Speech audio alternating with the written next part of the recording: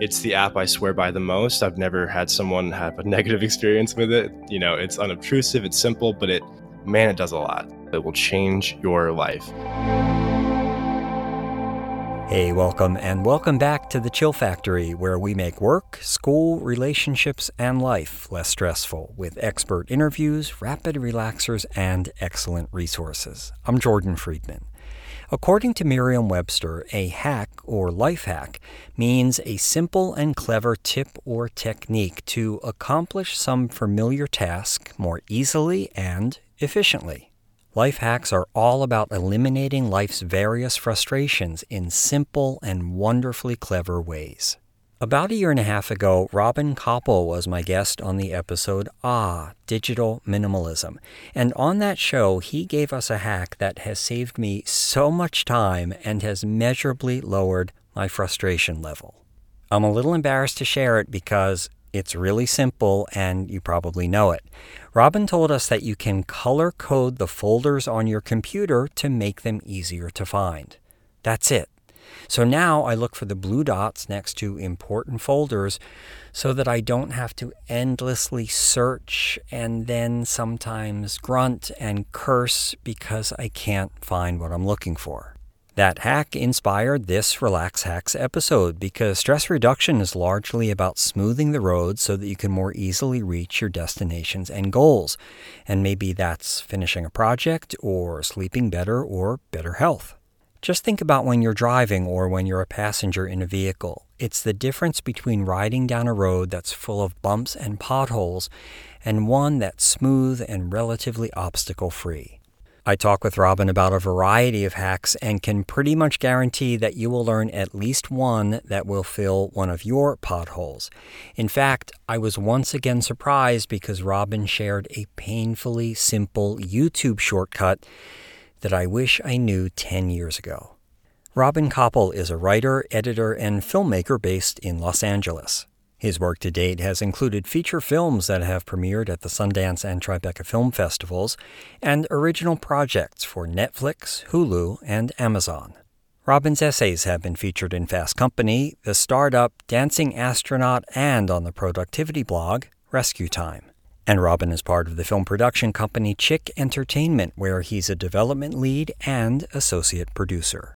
A couple of the hacks I talk about with Robin are designed to put you in a chill mood, including this first one we discuss, lo-fi hip-hop music.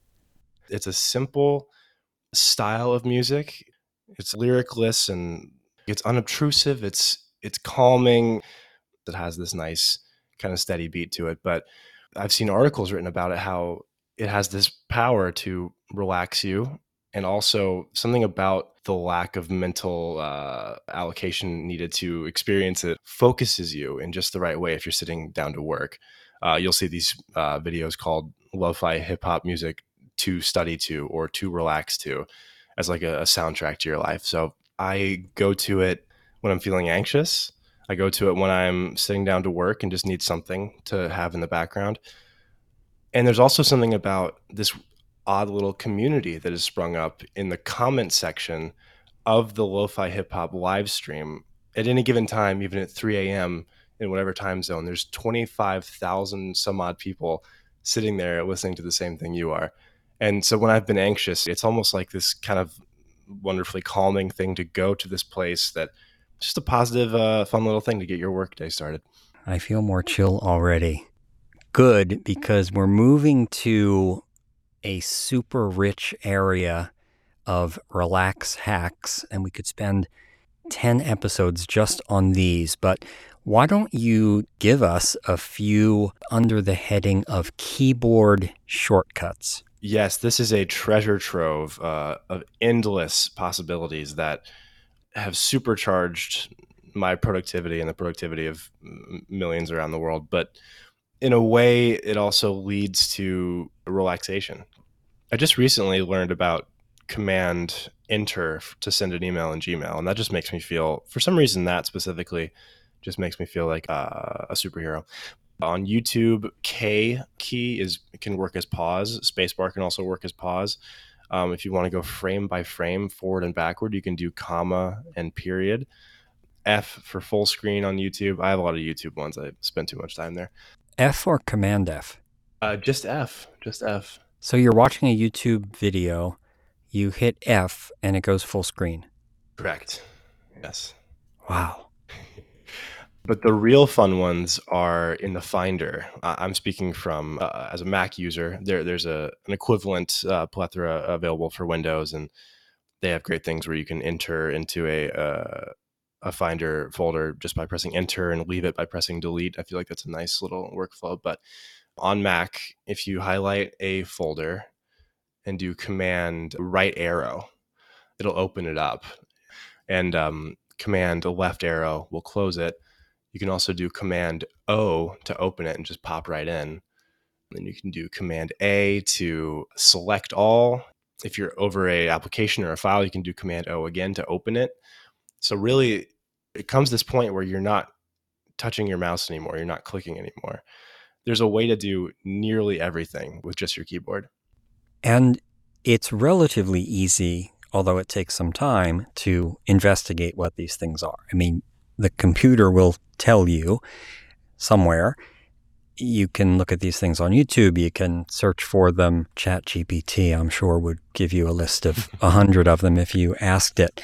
So it's that initial investment of time to learn them, but the payoff is a much smoother, faster, more seamless workflow. Yes, and once you kind of turn your brain over to being receptive to them and maybe looking for them, you'll just discover them in your daily life every step of the way. Okay, the next two hacks I know you are super excited about. I think the first one you are over the moon, and then one after that you're over the moons we can't even see or don't know about. So let's start with the first one, which is Notion. Yes. Basically, when I have an idea, I want to go write it down, and I want it to be safe, and I want to know where it is, and I know where to be able to search for it later. I want that process to be quick. But there's a notes app, and there's a reminders app, and there's some people I've seen text themselves an idea so that they get a text message from themselves that's, you should go do this later, or email themselves as well, and that's fine in the moment to just get something out of your head. But then you, at least in my experience, you don't know where it is. You don't know which of those apps you use. I for a period of time, had 2 note-taking apps and 2 to-do list apps that I was flitting between, and one did one thing better than the other or whatever. All my ideas spilling out of my head. Some lived here, some were there, So in comes Notion, which prompts you to create a database where you can list every task in your head and you can categorize them. So I can have writing tasks and my grocery list and movies I want to see. It could be frivolous stuff like that, but it could, as long as it's all in the same place, you can organize it. You can then order the stuff or filter some things out. It's just a one-stop shop app for everything you need to organize your life. And can you send reminders from it? I found that almost anything someone asks me about a specific task that can Notion do this, I'm able to happily say, yes, it can. Can Notion make dinner?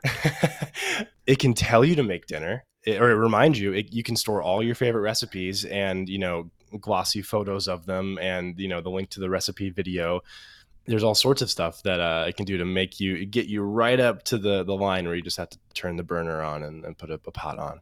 Oh, that last part's really good because you do find things when you're on your phone or on the web and you say, where can I save this? I want to save this. So that's really great. That is, because I also had in my previous life applications where you save an article. I had reading lists and I had, save this for later, and I got to make sure I read this article from the New Republic or whatever. And then it just disappears. It's somewhere in the ether. It's in my Pocket app or on the Google Chrome reading list or all these places that, admirably have tried to help. But yeah, now my go-to shortcut on my phone is save to Notion. And I have a reading list page area that I save to. I have my YouTube videos I like, and I can put them in certain places if I like. Yeah, it's just everything goes there now. And I know that everything is there. And that's insanely comforting to me. As if Notion weren't enough, now we're going to talk about Alfred. Yes, I am an evangelist for two pieces of software. Notion is the starting point. It's a little bit, it's optional, but I feel if you use a Macintosh computer, I think Alfred is a non-negotiable. It will change your life. It's the app I swear by the most. I've never had someone have a negative experience with it. It's unobtrusive, it's simple, but it does a lot. So very simply, it is a supercharged version of the Spotlight search function on your Mac, which you may or may not use. If you're unfamiliar, you just traditionally would press Command Spacebar, and a little Spotlight, little search bar would pop up, like Google, but on your computer, where you can type in Google Chrome, enter, or iTunes, Spotify, or you could simply try to find a file you were looking for. Something the fine folks at Alfred have figured out is just to make that capability as far-reaching as possible, so that I can find any file, application, or feature on my computer within the fraction of a second. I type Command Spacebar and one letter, and almost magically, the thing I'm thinking of comes up, the thing I look for the most, or the file. If you do Command Spacebar and the apostrophe sign, then you start searching for every single file on your computer. So Command Spacebar apostrophe screenplay number 3, and it's there. So the apostrophe tells it to look for a file specifically. Yes, exactly. So if I would just type the letter G, it would try to do Google Chrome and Google and all these things. But then if I do apostrophe G, it would be my photo of giraffe I took last week or whatever thing. And so that already is powerful enough. But then it has these integrations with the applications we use every day. So you can Google straight from it. You can search YouTube specifically straight from it. If you're an upper level math student and you're familiar with Wolfram Alpha, you can run Wolfram Alpha calculations inside Alfred. You could also use the calculator. And I use it often for in the flow of writing, and I just need a synonym. I want to type very smart, but instead I open Alfred and press like 3 buttons, and I get the dictionary and the thesaurus for the word smart, and I can go intelligent, sharp-witted, quick-witted, nimble-witted, shrewd, astute. I just did that as I was speaking on Alfred. It's just very powerful for me. I use it thousands of times a day. It sounds like Alfred could also search your Google Docs, right? So Alfred out of the box might not be able to, but another beautiful thing about Alfred is that it is customizable and superchargeable. If you have any degree of tech savvy, you can go in your settings and add functionality, and you can change the button that summons Alfred, and you can add this workflow that allows it to search your Google Docs. You just need to kind of go under the hood a little bit and move some things around to let it do that. I asked because I have a lot of Google Docs. I love Google Docs, and they have a lot of content in them. So many people who use Google Docs may know this, but if you go to Edit and the last option on the very bottom is something like Find or Search and Find, and you click that and up comes a window that you can put any word into, and it will search the Google Doc you're in and find where that word appears. It highlights every time that word appears, or that sentence, or that title, or that person. So really, really helpful. But it sounds like Alfred can also do this with a little guidance. I think so, yeah. Okay. Can I tell you about magnifying glass? And Ooh. It's so simple. This is probably true for Android as well as for iOS. I use an iPhone, so I'm very familiar with how the iPhone works. With magnifying glass, it creates a magnifying glass using your phone's camera. Sometimes you need to get some information off of the back of your credit card, or you need to see what contents are in something you're about to buy at the grocery store. And damn, that print can be really, really small. Even if you've got great vision, Little bit challenging to find though. So with the iPhone, you go into settings and you scroll down and there's something called Control Center. You open that up and then scroll down a little more and you'll see magnifier. And you have the ability to add or take away magnifier from your control center. So the way you get to the control center on an iPhone is you swipe down on your screen from the top right to the bottom left, and it automatically opens up Control Center. You'll see a whole bunch of things that you may never have even known existed that will help you with your work and help you to be chill. Another way you can, I think, more easily get to the magnifying glass and many other things, of course, on the iPhone is just to ask Siri, "Hey Siri, open magnifier." Wow, I had not ever thought about that. Using the phone as a way to enhance the real world and not just the world inside the phone. So you didn't know about magnifier? I did not. Sometimes I think in my life I've tried to take a picture and then zoom in on the picture a lot. But that is cutting out the middleman. It's genius. I rest my case because you know way more about this stuff than I do. So I am thrilled that I was able to tell you something, and therefore I'm sure lots of other people. Okay, you're going to tell us about something called Inbox Zero, which, by the way, the name itself makes me feel less stressed. So please tell us about Inbox Zero. Yes, this one is powerful. It's a philosophy with which to approach your life, really, because there are certain types of people out there. There are people with 10,000 unread emails, and it's just a way they live. There's so much weight on you when you have that floating around. There's this blinking, garishly red number that says 10,000. So there's people out there who live by the philosophy of Inbox Zero, which is mostly self-explanatory. It just means you have no emails in your inbox. This doesn't mean you have to delete everything. There is a gorgeous feature on Gmail, and I'm pretty sure nearly every other email client you could be using, called Archive, which just means it takes it out of your inbox and puts it behind a digital wall where you can search for it anytime you like. If you think of what you want it to be, that New York Times newsletter from 3 weeks ago about making banana nut bread or whatever, you can search for it. It's still there. Nothing is deleted, but it's just off of the front lines. So I always tell people, some people don't even know this, that there is a button in there in your email.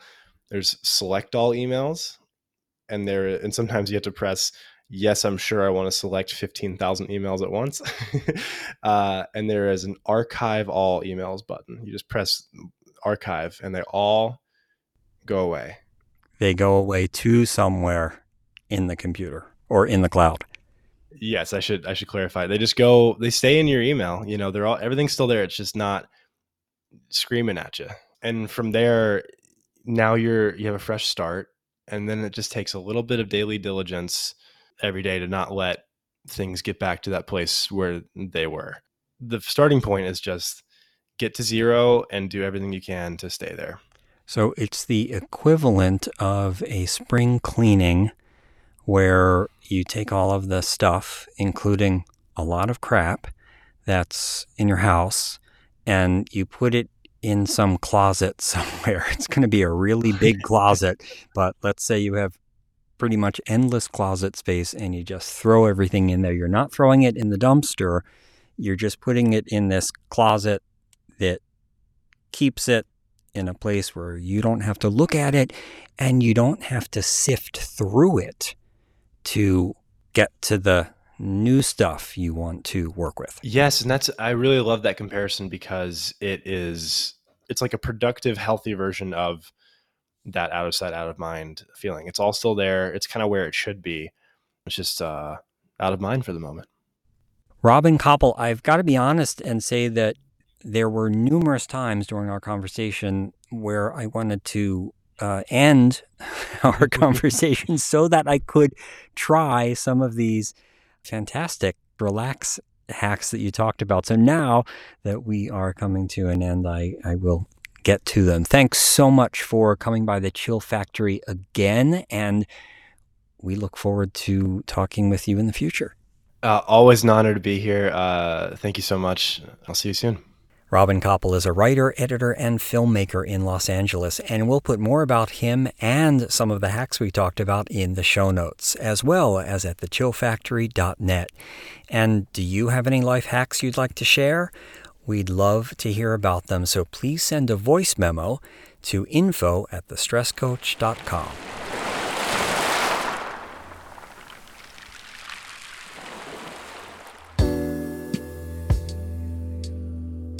You'll remember that Robin's first hack was lo-fi hip-hop music, so I thought we'd take a short listen to this genre here in the break room.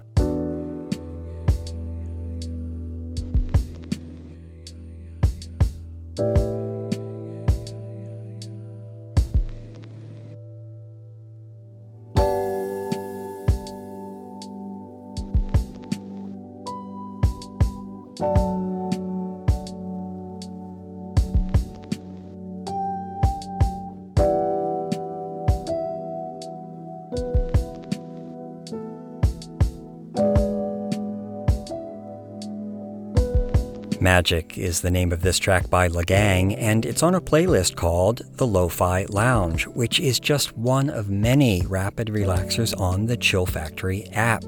And you can download the Chill Factory from the App Store or Google Play, and be sure to enter the password HACKS, HACKS, so that you can use all of the app's features for free for the remainder of 2023.